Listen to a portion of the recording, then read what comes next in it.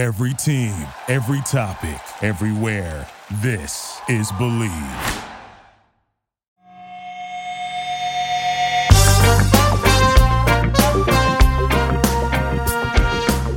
What's up, folks? This is another episode of the Candlestick Kids Fantasy Football Podcast on the Fantasy Focus YouTube channel. You're going to see some faces that you typically don't see one-on-one during the week. It's myself and my co-host for the day, Jordan. What's going on, buddy? Not much. What's going on, Bob? We're just talking about the as we get close here to the playoffs, all the stress we've been going through. So I know we're caught up on our stress. Hopefully, all the viewers are either solidified themselves the playoff berth last week, or are likely with us sweating it out this last upcoming week.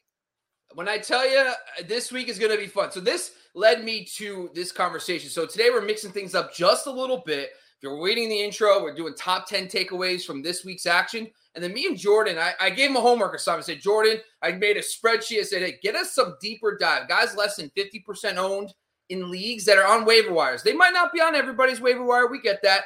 But we each picked a few guys to talk that you can maybe scoop up, stash on your benches, and potentially help you out in the playoffs because they're available in most leagues. So we're going to talk a little bit about that today. Jordan's already heard all my stressfulness about how fantasy. So I'll be tilting with everybody this week. I'm super excited.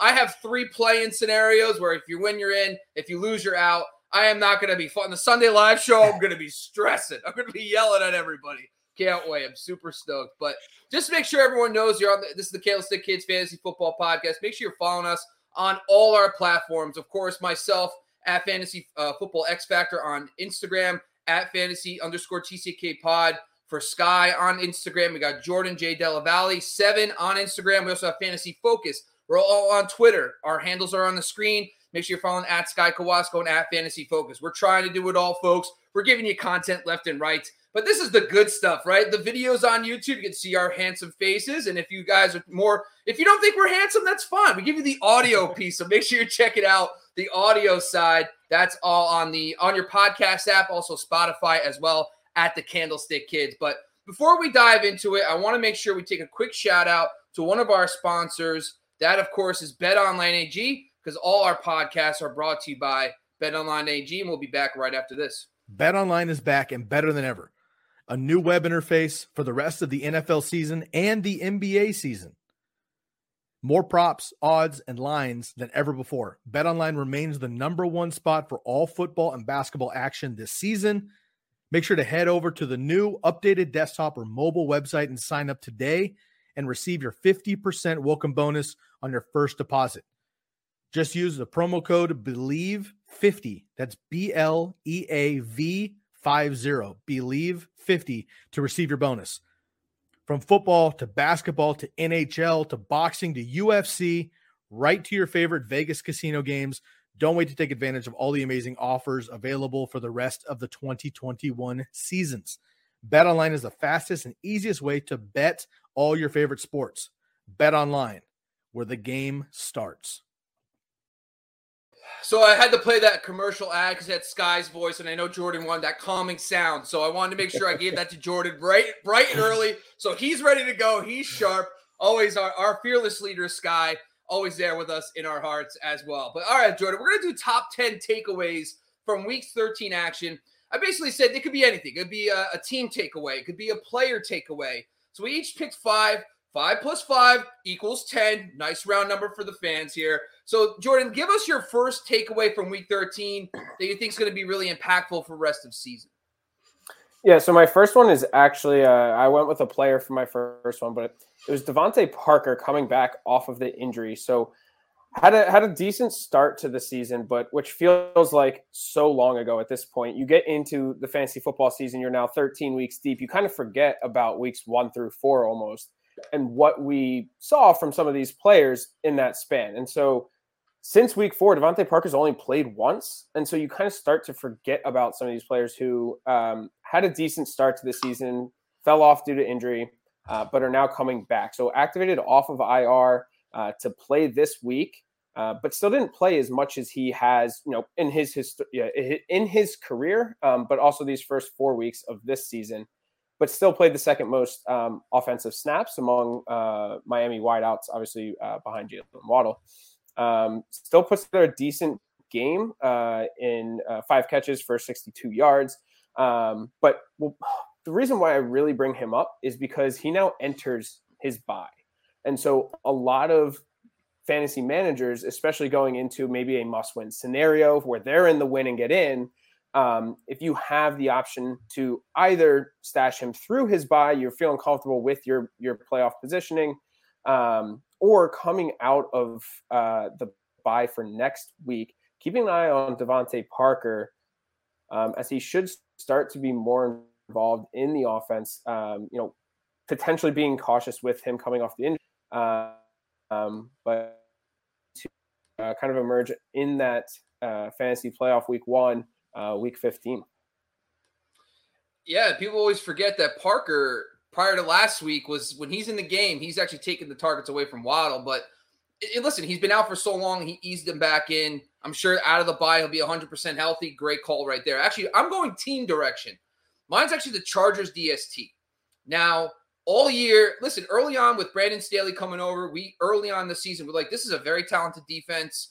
But we always talk about this on the offensive side, but we don't talk about it enough on the defensive side that, it's a new scheme, right? They have to learn it. It takes time for that to develop. And it did not help that this defense was banged up all year. I mean, when I tell you their defensive line was completely destroyed by injuries, I mean, I have, Kenneth Murray, linebacker, was out for multiple games. Justin Jones, one of their best interior offensive linemen, out most of the season. Jerry Tillery, Christian Covington, Linval Joseph, like all their key pieces have been out.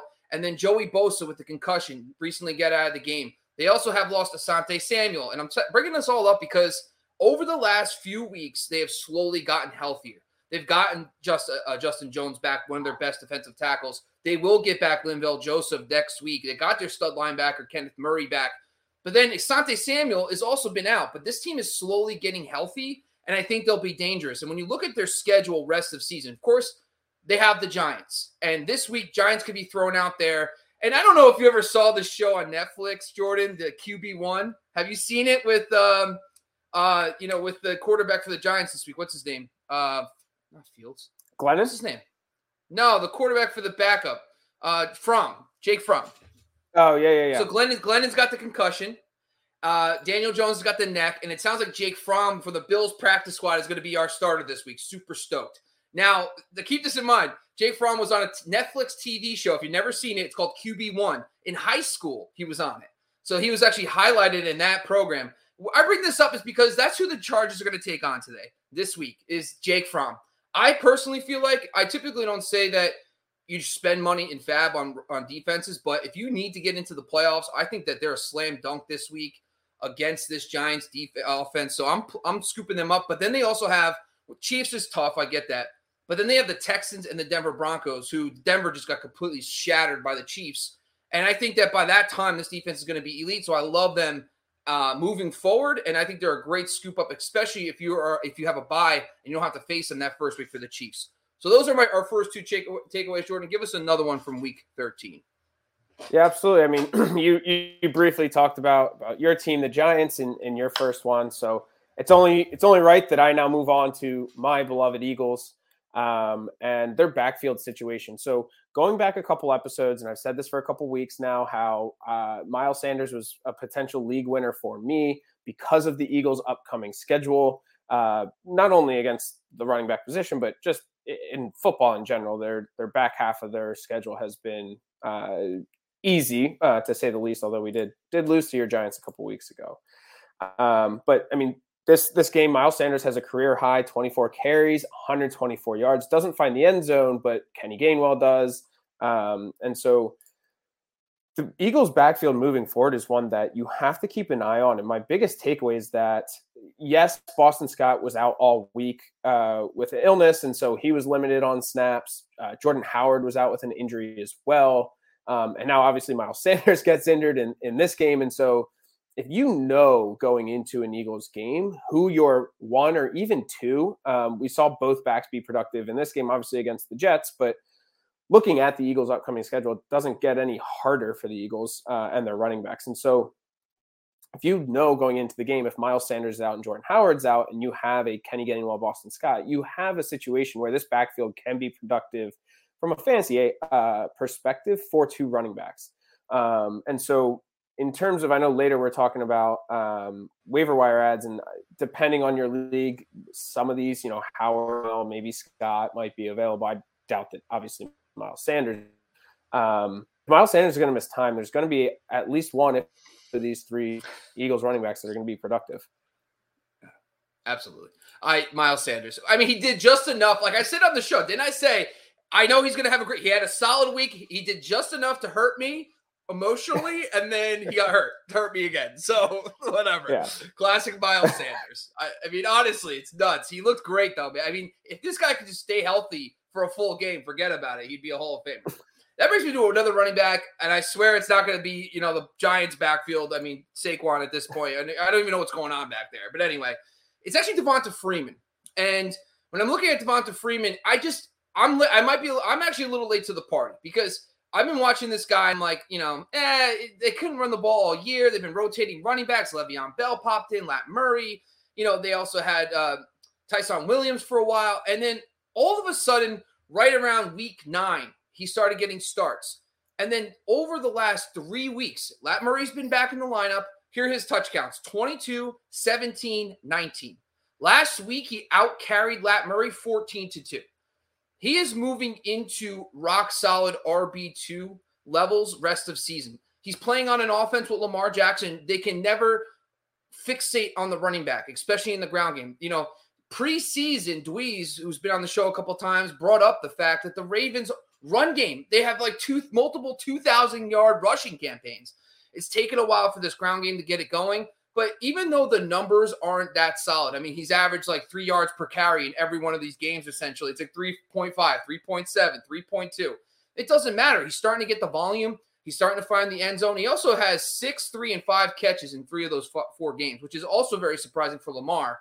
Yeah. So I just think my biggest takeaway from that is that, like, if you have Freeman, you can start him with confidence. I know Cleveland's a little bit of a tougher ground game matchup, but then they got Green Bay, which is softer against the run. Cincinnati is not that imposing against the ground. So I think that in the playoffs, especially, Freeman could be an asset for you. So, Jordan, give us another takeaway from Week 13 action. Yeah, absolutely. My next takeaway would be Odell Beckham Jr.'s usage has now I don't think it's something that you can rely on moving forward. And so, obviously, in Cleveland, we've always wanted Odell to have the breakout year with Baker. He now moves over to the Rams, and everyone gets excited, especially after the news of the Robert Woods injury, of what OBJ could have been in a very prolific Los Angeles Rams offense. Obviously, expectedly has a pretty small role in his first game with the Rams back in Week 10, and then plays in all but one offensive snap the following game in Week 12. His role that week was partially due, the size of that was partially due to the fact that I'm going to butcher this guy's last name. The rookie Skowronek, I think is how you pronounce it.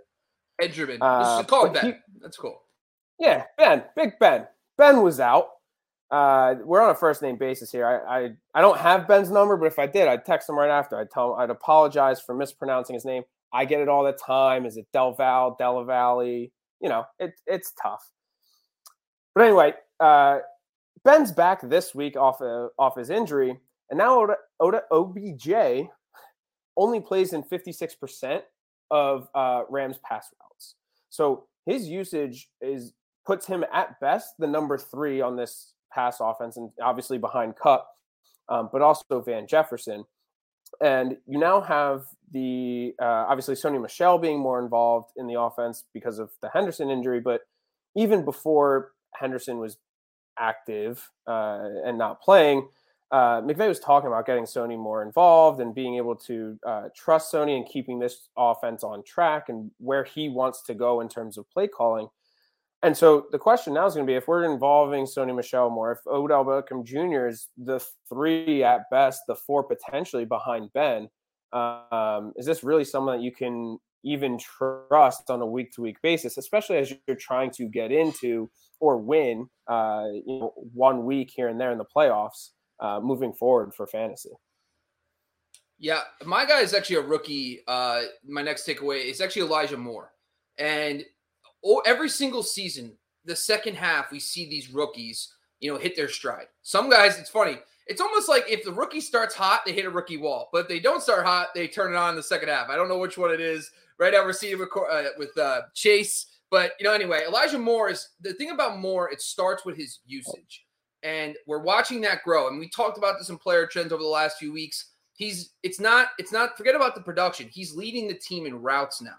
And that's where it starts. He's on the field constantly. Then you factor in that Corey Davis just is out. Now he's out for the season. I know, Jordan, you traded for him.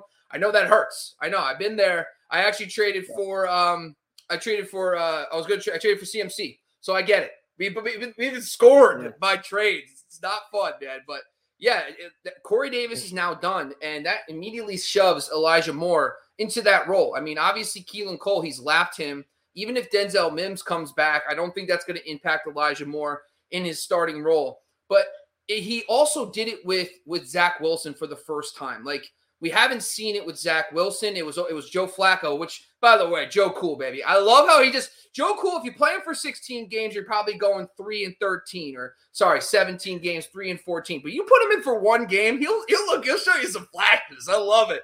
But Joe Cool getting it done. But this is the first time he did it with Zach Wilson, 6 for 77 and 1.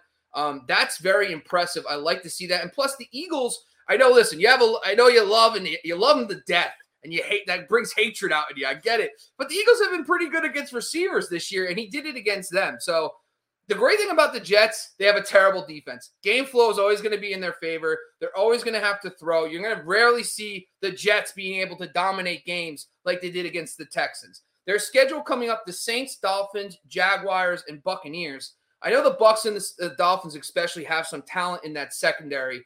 But all four of those teams are in the top 20 in points allowed over the last 5 weeks to wide receivers. So the matchups will be there. The volume should be there. And I think that Elijah Moore, my takeaway from this is the Corey Davis injury is he could be a solid wide receiver 3, maybe even a wide receiver 2 if needed.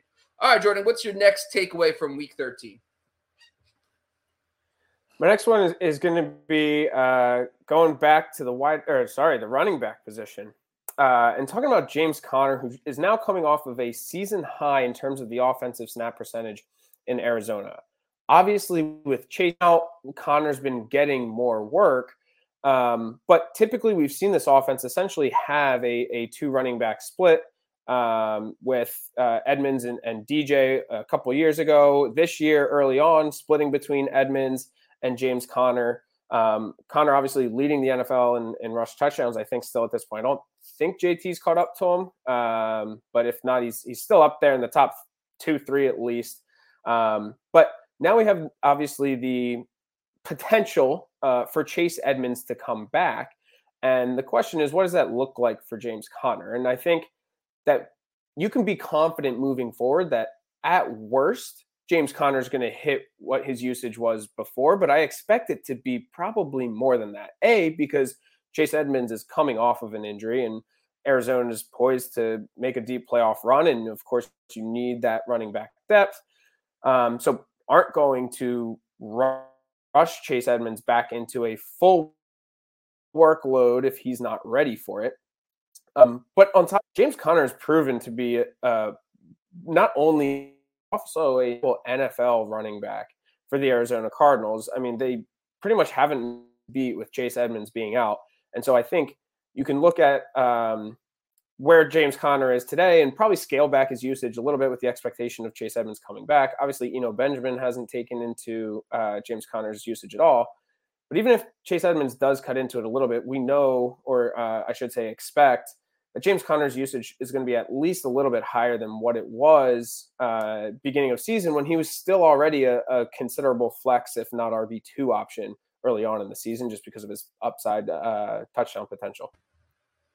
Oh, yeah. He's been awesome. It looks like the tough part is Edmonds plays. I mean, you're probably going to roll with Conner anyway this week, right? No matter what. But Edmonds, it's a Monday night game. So, Edmonds should be back. Hopefully we know. This brings up flashbacks to Matt Breida for me. When Zach Moss was activated, I was like, that kind of got in my head. And I was like, does that mean he's not going to get as many carries? I'm like, no, it's going to be a snow game. I just got hot sweats. Anyway, enough about my fears in life, Zach Moss activations. Anyway, mine's Russell Wilson and how he looks. He kind of turned the corner a little bit. And it starts.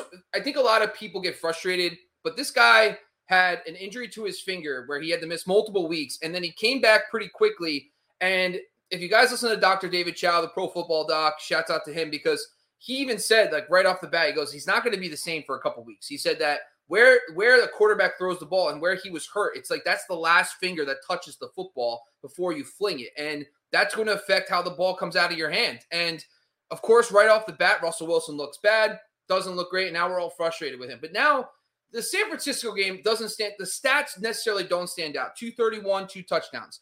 But when you actually look at how Russell Wilson's done against San Francisco, those are on par. Last season, 2020, he averaged 221 and 3 touchdowns in the 2 games. So he's right around the passing yardage, and he actually looked better in this game than he did in the Week 5 or 6 contest earlier in the season. So it's looking like he's starting to get healthy, and I think that's news for DK Metcalf, Tyler Lockett. But I think it also impacts Gerald Everett, and we can talk about players under 50% owned, but Gerald Everett's emerged. He had an absolutely horrific game this week. I know he did. But his usage is on the field. And outside of those 2 receivers, it's Gerald Everett. But I think from that standpoint, I think that Seattle Seahawks are going to slowly emerge. If you look at their upcoming schedule, the Texans, which, hello, how you doing?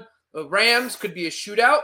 Then they got the Bears and listen, the Bears are fine, but actually I got to see if they're playing in Chicago or not. I want to know right now. Are the Rams playing? Are they playing in Chicago? I'm thinking right on the air. But the last game they face in the playoffs is the Lions. So, I mean, they have a pretty nice schedule rest of season. They're actually playing home against the Bears, so that's even better. Okay, so they got home against the Bears, on the road against the Rams and Texans, and they're home against Detroit. So that's a nice schedule, and I think Russell Wilson is someone that you can buy into rest of season. And honestly, in single QB leagues, he might have been dropped in some cases. But I think the real takeaway is that the Seattle Seahawks offense and Adrian Peterson, baby, 11 carries, another touchdown. Love it. Could be a factor down the stretch. That Seahawks offense. All right, give us your next takeaway, Jordan.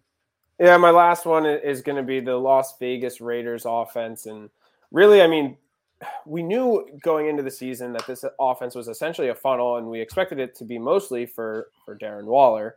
But what we're seeing is even without Darren Waller, whether it's him or if it's Josh Jacobs that misses time, this offense is designed to be a funnel for 2 people. And when you go back to the game week 1, Waller had 19 targets. You go back to when Josh Jacobs missed time and Peyton Barber got like 20 plus carries. Typically when you expect a top receiving or a top offensive option, I should say, miss time in an offense, typically that volume gets spread around, right? It's not usually a 1-for-1 swap where, I mean, Josh Jacobs had 9 catches in this game. Hunter Renfrow had another 9. Like those 2, outside of those 2, I think Bryan Edwards had 5 targets and Zay Jones had 5 targets. Like that's it. Kenyon Drake wasn't involved. It was the Josh Jacobs and Hunter Renfrow show. And so moving forward, I mean, outside of those 2, obviously Waller, if he's back, I'm not comfortable starting anyone as you make this fantasy playoff push, like Deshaun Jackson. Totally get that the guy has a deep threat ability and could win you a week with a 60-yard touchdown, but unless you're playing on Thanksgiving, apparently, like, what are the chances of that? Is that something that you're really going to be able to feel comfortable starting in your fantasy lineup? On the flip side of that, you're in a half PPR, full PPR league. I mean, you got to feel confident of the floor that you have in Josh Jacobs and Hunter Renfrow. I've actually been, I can't believe I'm going to admit this, but in my company, my work league, I've had Hunter Renfrow almost all season, I think, or maybe I picked him up after Ruggs was cut, but I still haven't been able to start him. And each week I don't start him. I've sat him behind Keenan Allen, Chris Godwin, and Deebo Samuel, and still have never started him. And every week I make the wrong decision. Like I've never started him, but every week he outscores one of those 3 guys. And it's just the consistency and the floor that he has in a half or a full PPR league that makes him a great viable option moving forward into the fantasy playoffs. It's so crazy. Joe, I mean, me and you are vibing. We've been talking a little bit back and forth because my last takeaway is Hunter Renfrow. That's funny because I actually been watching this guy. We've been talking about him in player trends for the last few weeks. I've been saying Hunter Renfrow isn't a slot receiver anymore. Hunter Renfrow has moved into the number one role. And you have to take what you think about Hunter Renfrow out the window because he's actually not just a slot guy anymore. He's actually about 50-50 outside and out wide now in his routes and his targets. Now, his role still when they go 3 wide, he kicks inside, but he's on the field now in 2 receiver sets ahead of Zay Jones, ahead of Deshaun Jackson. He is running the most routes on the team. And you have to forget, we sometimes categorize these guys as a certain player, and we're like, okay, well, we can't trust him because, he's just a slot guy. He's only a PPR asset. He's way beyond PPR now. Since the Henry Ruggs situation, he's no longer on the team. 8.2 targets, 7 receptions, 72 yards, and 0.4 touchdowns. That's good for 13.1 points per game and half-point PPR. That's like borderline wide receiver 1 numbers. That is like basically wide receiver 1 numbers.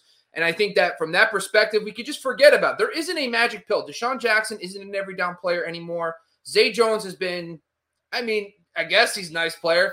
Bryan Edwards is not ready for that number 1 role. And guess who is? Hunter Renfrow is. So I think if you could forget about the stigma, if you're in PPR, if you're in standard, he's still putting up decent points for you. And I think he's going to be an asset down the stretch, especially with Waller's injury. We don't know if he's going to step right back in and be an elite. If he's got this IT ban issue, he could be back, but he might not be 100% for another 2 to 3 weeks. So that could be another factor. And then we just lost Kenyon Drake, right? So you just brought all this up, and Kenyon Drake's more of the pass catching back. That's just going to funnel more targets to Renfrow, Jacobs, etc. So I'm all in on that take too, because I think Hunter Renfrow is moving into that must-start category rest of season because of that fact that he's a de facto number 1, whether it's pretty or not.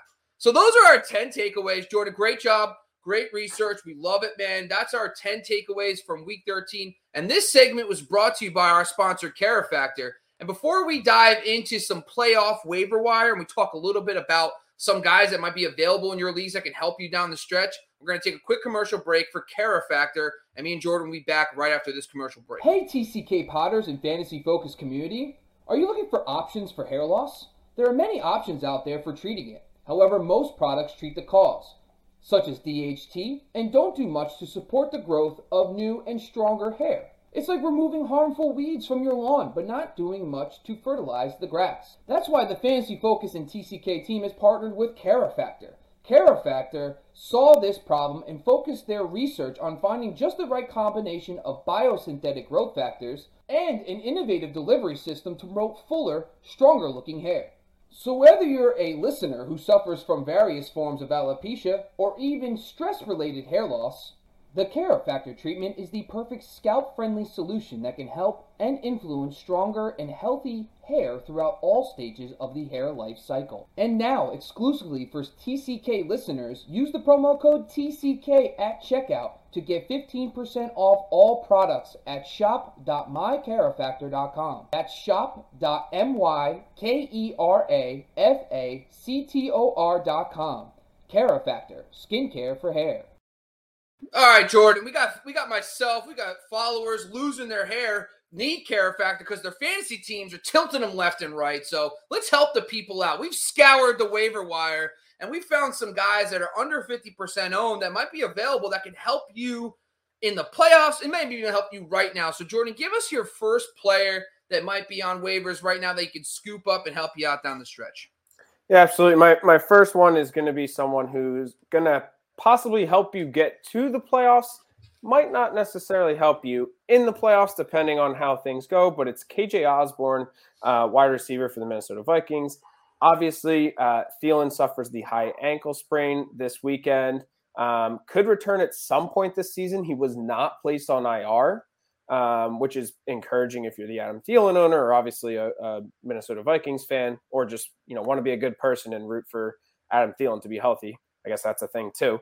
But because he could return at some point this season, obviously you're not looking at KJ Osborne as a definite rest of season type of waiver ad here. But Minnesota does play on Thursday this week. So extremely unlikely. Thielen did not practice today on Tuesday. So it seems highly unlikely that Thielen is going to play on Thursday, which basically slots KJ Osborne as the wide receiver 2 in this offense outside of Justin Jefferson. So with Thielen's departure, obviously he's accounted for 10 touchdowns this season, almost 700 yards. last week we saw a lot of that volume go to Justin Jefferson, right, with 11 for 180 plus. But part of that is probably just because, you're mid-game and Kirk Cousins doesn't have the game planning, the practice reps, snaps as much with KJ Osborne, obviously, as Justin Jefferson. But Cousins is now going to have some time to practice with KJ Osborne. We've seen KJ Osborne have success in this offense in the past.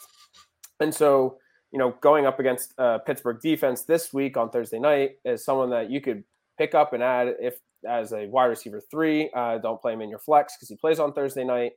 And just as a little reference here, KJ Osborne is owned in 4% of leagues on Yahoo, and I'm sure it's pretty similar percentages across the board. He's never been a reliable wide receiver with Thielen and Jefferson healthy, but now that he'll be elevated to that wide receiver 2 role, someone that you can plug and play for, to make that win and you're in type of situation that you've got over there, Bobby. Oh, yeah. It's funny. We had the same guy, right? So I totally get that. My guy is actually someone that is a little more owned, but he's actually down to like the 30% range. It's Sterling Shepard. And really, listen, as a Giant, I know I said it. I said I wasn't going to talk about the Giants, but I have to do it. It's just, this is not a Giants take. Sterling Shepard is one of those guys that we don't think of as a number one, but he is Daniel Jones's guy. Since the beginning of 2020, after the Odell left and after all that stuff happened, and with Daniel Jones, with this new offensive regime coming in, he's averaged 8.7 targets per game in the games where he's played over 50% of snaps. Now, that's a nice little caveat because there's been 3 or 4 games in that span that he's left early. But when he's healthy, this guy is locked and loaded. I mean, you're not going to find a guy on the waiver wire that's going to flirt with 9, 10 targets. He has games of 9, 10, and 14 targets in the 3 full games in 2021. You're not going to find that. There's not guys that walk into those kind of roles. This is Daniel Jones's guys. It's since the beginning of 2020 in those contests, he averages 12 points per game. So right there, it just seems like, in my opinion, that you're not going to find waiver wire guys, plus the injury and everything going on, plus this week they're playing the Chargers, Chris Harris. That's not what you want. But if you look at his playoff schedule, not too bad. I know he's got Dallas, which is a nice matchup, could be a nice high-scoring game if Daniel Jones is back. Then he's got the Eagles, which, I don't think is the greatest matchup, but the Eagles are spotty at best against, they have their hits and their misses. And then finally, they play the Chicago Bears, who are a slot funnel defense. So that's where Sterling Shepard makes his living. I just think that at this point, if you got that floating roster spot and you need a guy that you potentially need because of injuries, you're not going to find a guy like Sterling Shepard, the guy that's going to step into 9 targets, maybe even 10 targets in a game on the waiver wire that easily. So I think Sterling Shepard's a guy so people should look in their waiver wires for this week. Who's your next guy, Jordan? Give us another fancy playoff waiver wire guy. Yeah, so my next one is going to be Khalil Herbert. He's currently owned in about 14% of Yahoo leagues. Obviously, earlier in the season was picked up, had great success, and has basically been schemed out of the offense ever since David Montgomery has come back fully healthy. But in weeks 5 through 8, when Montgomery was hurt in 4 games, and not 4 full games because the week 5 game was the one that Montgomery got hurt in, but in 4 games, 78 rushes, 340 plus yards. So averaged almost 4.5 per carry. Had 9 receptions on top of that. So about 13, little shade over 13 full PPR fantasy points per game in that stretch when Khalil Herbert was essentially the starting running back for the Chicago Bears. You add on top of that, the Bears have the second easiest playoff schedule in terms of fantasy points allowed to the running back position so far. So they have Green Bay this week. But after that, once you're into the fantasy playoffs, you have Minnesota, Seattle, and then, Bobby, you picked on my Eagles, so I'll pick on your Giants here in championship week for Khalil Herbert. So especially if you're the David Montgomery owner, obviously Khalil Herbert is a 1-for-1 handcuff where you lose Montgomery, you can slot Khalil Herbert in right away. So I think it's a no-brainer to me if you are the David Montgomery owner to have Herbert on your bench just in case. But even not as the Montgomery owner, I mean, who else do you have on your bench? I mean, at this point in the season, you're not looking for, someone who's a depth piece or anything like that. At this point, you're looking for someone who, in case of, any injury or anything else happening, someone that can win you that league. And that's Khalil Herbert. He's going to be, an RB2 with some of these matchups, an RB1. if Montgomery were to go down. And so someone that should be hanging out on the end of your bench. Absolutely. Handcuffing all those guys. Sony Michel to Darrell Henderson, all those players should be on your roster. Especially, I know a lot of people like to play keep away, right? Stash as many running backs. But at this point in the season, you're not. None of us are that good at fantasy football that we can predict that running back 25 is going to be better than 28 next week. So I'm sorry. Get your handcuffs. Worry about your own team. I agree 100% with this take. My guy is actually Ricky Seals-Jones.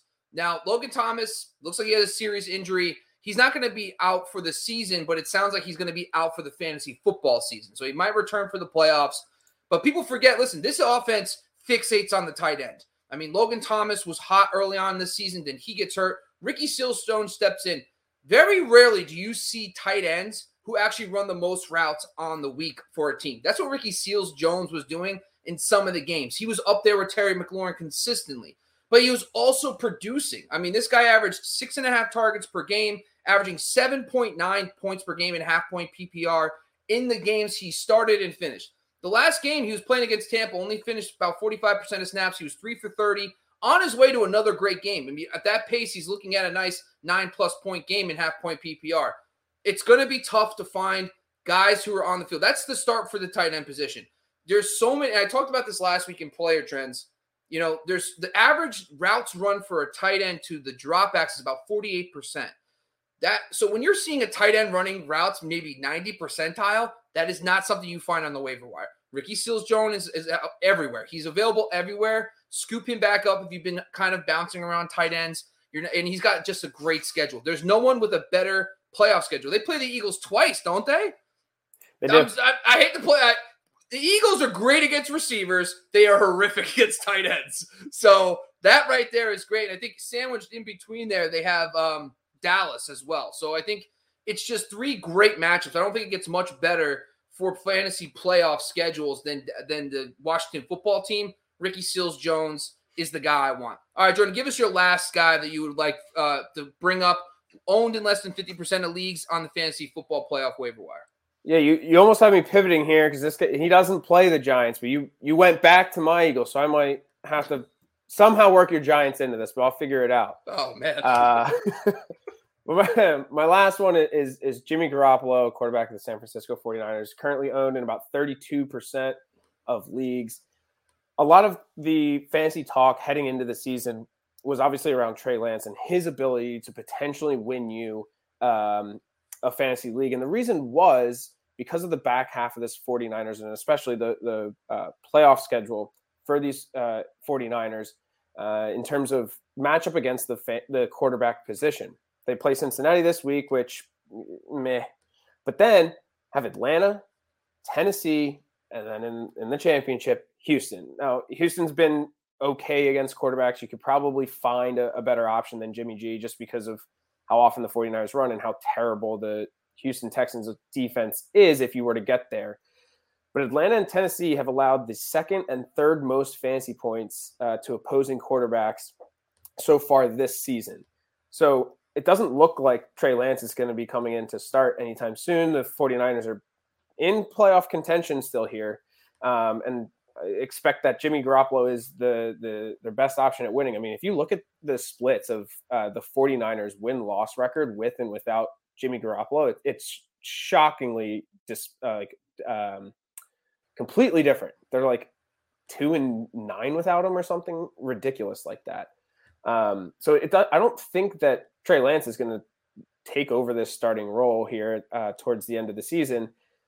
Right now, Jimmy Garoppolo is the quarterback 19 on the year. So if you're in a 12-team league, obviously hasn't been great for you in terms of overall. But if you look at who he's already played so far this year, in terms of giving up fantasy points to the quarterback position, he's played Arizona 30th in points against the quarterback position, the Rams 26th, the Packers 24th, Seattle twice 22nd. He's just had, in terms of a matchup against fantasy quarterbacks, a hard schedule so far this season. Is already, quarterback 19, kind of that upper half of the bottom half per se, but has weapons around him that if weapons were to go down, he has someone to fill, right? Debo goes down, Kittle's still there, Ayuk's still there. Mitchell takes away some attention from the defense. And so has the ability to, not have his potential tanked by missing a star player, I think Jimmy Garoppolo is a pretty safe option moving forward for your fantasy playoffs. Yep. He just seems safe. Like he's going to get you that like 225 and 2, and you're going to be smooth. And then random games he'll have the blow up game, which is nice about him.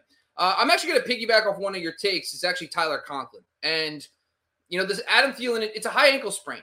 Like these are things like Chase Edmonds has been out for well over a month. Saquon Barkley missed well over a month.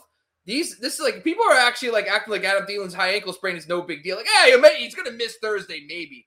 I don't think he has a shot to play Thursday, and I don't think he has a shot to play next week either. I just don't see how a guy with a high ankle sprain that typically puts people on IR. I mean, Chase Edmonds got put on IR, short-term IR, and it's really – and listen, when you talk about offenses, the good thing about when you watch the Minnesota Vikings, they are funneled into very few people. It's before it was Adam Thielen, and then it would be Jefferson, and then Conklin a little bit, and Osborne. And then maybe a couple randoms here and there, but for the most part, it's just a handful of guys getting targets.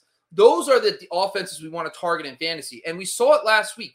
Thielen goes down. 14 targets for Jefferson, 9 for Conklin, 7 for Osborne, and then Madison replacing Cook got 3. But after that, it's a bunch of other one-offs. But for the most part, these targets are going to these guys. And listen, Pittsburgh is tough against tight ends, and they have been all year. But it doesn't matter when you're getting volume. They're not going to be able to run with that much success, especially if they're down Christian Darrisaw on the left side.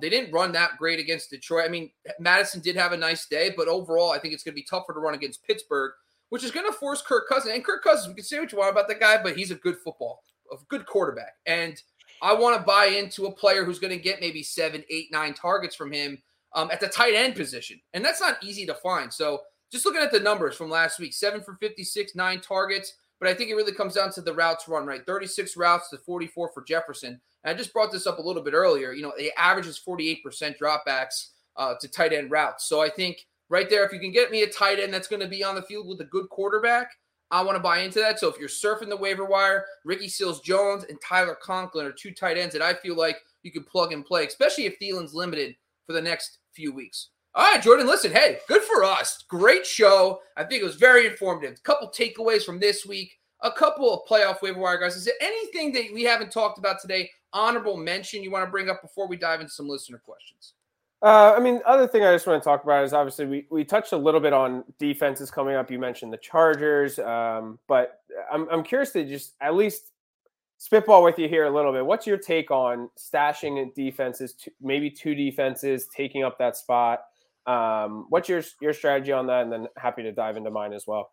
Yeah, well, my first off is it's good to know there's no defense that has 3 straight good games. The other thing is if you have a bye and you have a locked up bye, it's time to look at week 16 and 17. That's the key. Forget about your defense for this week. I don't care if you're playing a schmuck team that sucks this week because you already have the bye locked up. It's time to plan accordingly. So you have to look ahead at those schedules. Now, if you're someone who's playing in and you're still not set into the playoffs, forget about the playoffs. You need to make the playoffs first. So go after the best defense this week. But if you're solidified, if you're already in the playoffs and you're going to be in the first round, I think it's fine. I do like usually 2 because there's very rarely you're going to find a defense that has 3 straight good matchups. The other thing is be fluid. I mean, you're not going to don't just start a good defense because they're good. If they have a bad matchup, Bills, Bob. Excuse me. I'm sorry. I'm just yelling at myself. But you should be on top of trends. Like if the Chargers defense is looking good in a couple of weeks, they might be a better start down the road. So watch the hotter defenses. And sometimes it's the hot hand approach as well, even at defense. Yeah, I mean, pretty much my strategy is more so the latter there, like following the trends in the hot defense. I personally will typically not do the 2 defense because I find I either am in one of 2 situations. One where I have the bye and I know that typically I have 2 fantasy playoff matchups where really I can key in on that one defense that has those, top 2 matchups at the end there. Or I'm someone that I don't feel great using one of my roster spots on a defense on my bench, right? This is the type of, or the time of the season where you think you don't have the best defense in terms of matchup. And then Daniel Jones is out, Mike Glennon gets concussed and you're facing Jake Fromm. Like, that's not something that we would have been looking at 2 weeks ago of like, oh, in week 14, the Chargers defense, that's going to be the one, right? So if you have quarterbacks going down in week 16 and 17, and now you're facing a backup quarterback, unless it's Gardner Minshew, I mean, you could be. You somehow threw shade at the Giants and propped up the Eagles all in one sentence. That's very impressive. Good job. That's it. All right, listen. I mean, I think that's playoff defenses for me. I agree. I think either take is fine. I mean, it depends on two. If I have a one roster league that has like 8-9 bench spots, that's fine. If you have 4 or 5 and you're shallow, I think it's all roster specific. And like we talked about too, if you have a team that's locked up, you have your handcuffs, you have an extra spot in your roster, and you're not going to play Russell Gage, for example, sure, plop in another defense that you think might help you. I mean, it's all about strategy. Be open to any option based on your team structure. All right, let's talk. We've got 2 quick questions, Jordan. I'll get you out of here. First from Anthony. Likely going to need to play Marquez Valdes-Scantling or Russell Gage. How weird is that? I didn't even realize he had this in the question. You can't start a defense here. This week, half PPR. Does one merit the start over the other? Jordan, what's your thoughts between these 2 players? Yeah. Let me just look up some matchup real quick, so I'm sure I know we're all playing. Gage has Carolina, right? and the Bears. And the Green Bay has the Bears. Jeez. Yeah, I mean, neither's like a matchup I'm extremely excited about. I mean, obviously, I lean MVS in terms of being able to bank on Aaron Rodgers more than Matt Ryan and the Atlanta offense. But Gage did have a pretty good week. I mean, he's been able to have solid fantasy production in games, especially where the defense is able to limit Kyle Pitts and Cordell Patterson. But Patterson coming back should be more fully healthy. I mean, I think I'll take the big shot, blow-up game of MVS and Aaron Rodgers. Yeah. It's funny because I was going to bring up Russell Gage as someone I kind of liked under 50% owned because the last few weeks his targets have been fantastic. 7-10, 5-10.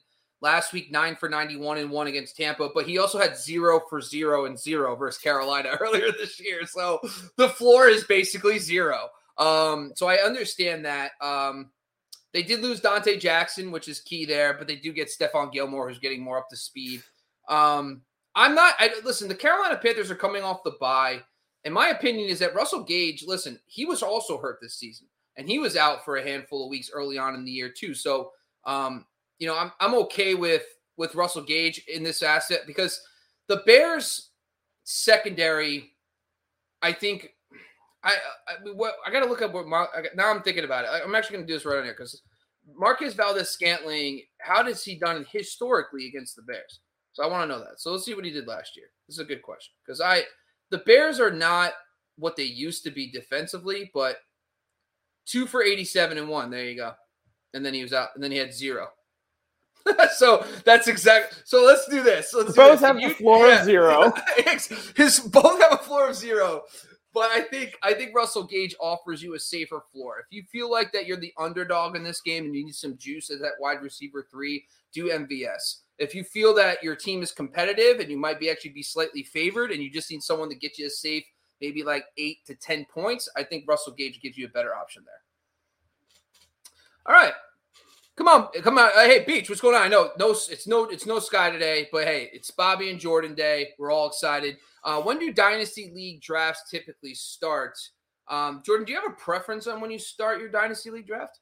So I don't have too much of a preference. The one thing that I do push for is after the actual NFL draft. I know some people try to do it before the NFL draft, and now you're kind of predicting the NFL draft on top of your draft of where you think guys are going. And I've done it before, and it's interesting just because you don't know the situation that these guys are coming into, right?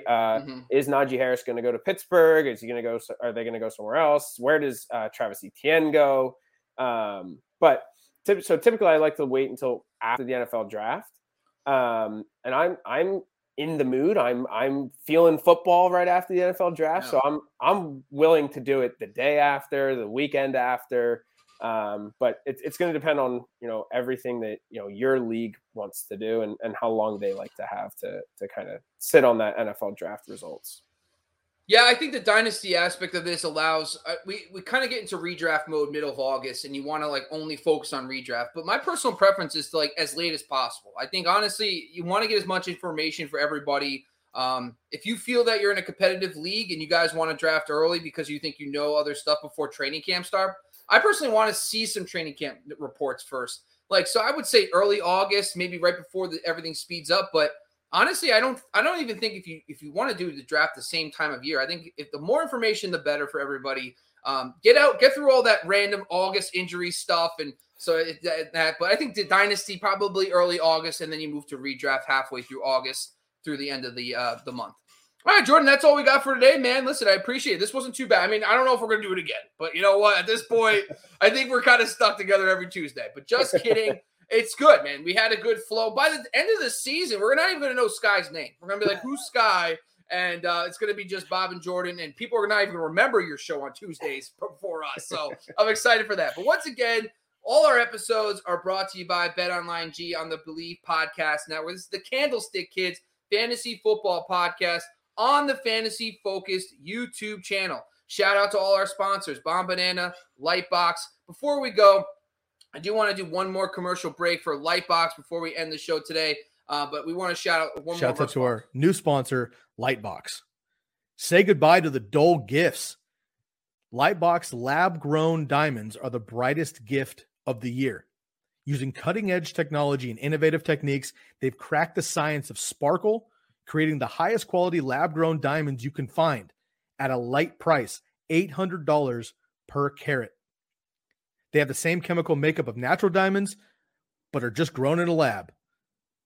Because of their process, they can create stones of blush pink, beautiful blue, as well as classic white diamonds. Lightbox lab-grown diamonds are the gift they'll never want to take off, and priced so they won't have to.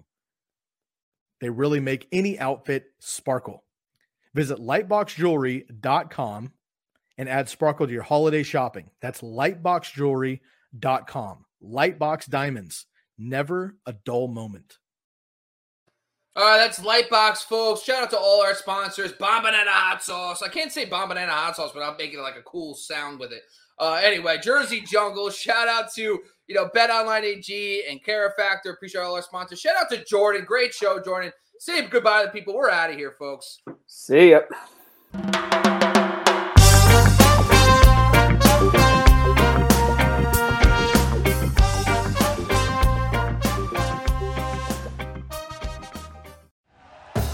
Thank you for listening to Believe. You can show support to your host by subscribing to the show and giving us a 5-star rating on your preferred platform. Check us out at Believe.com and search for BLEAV on YouTube.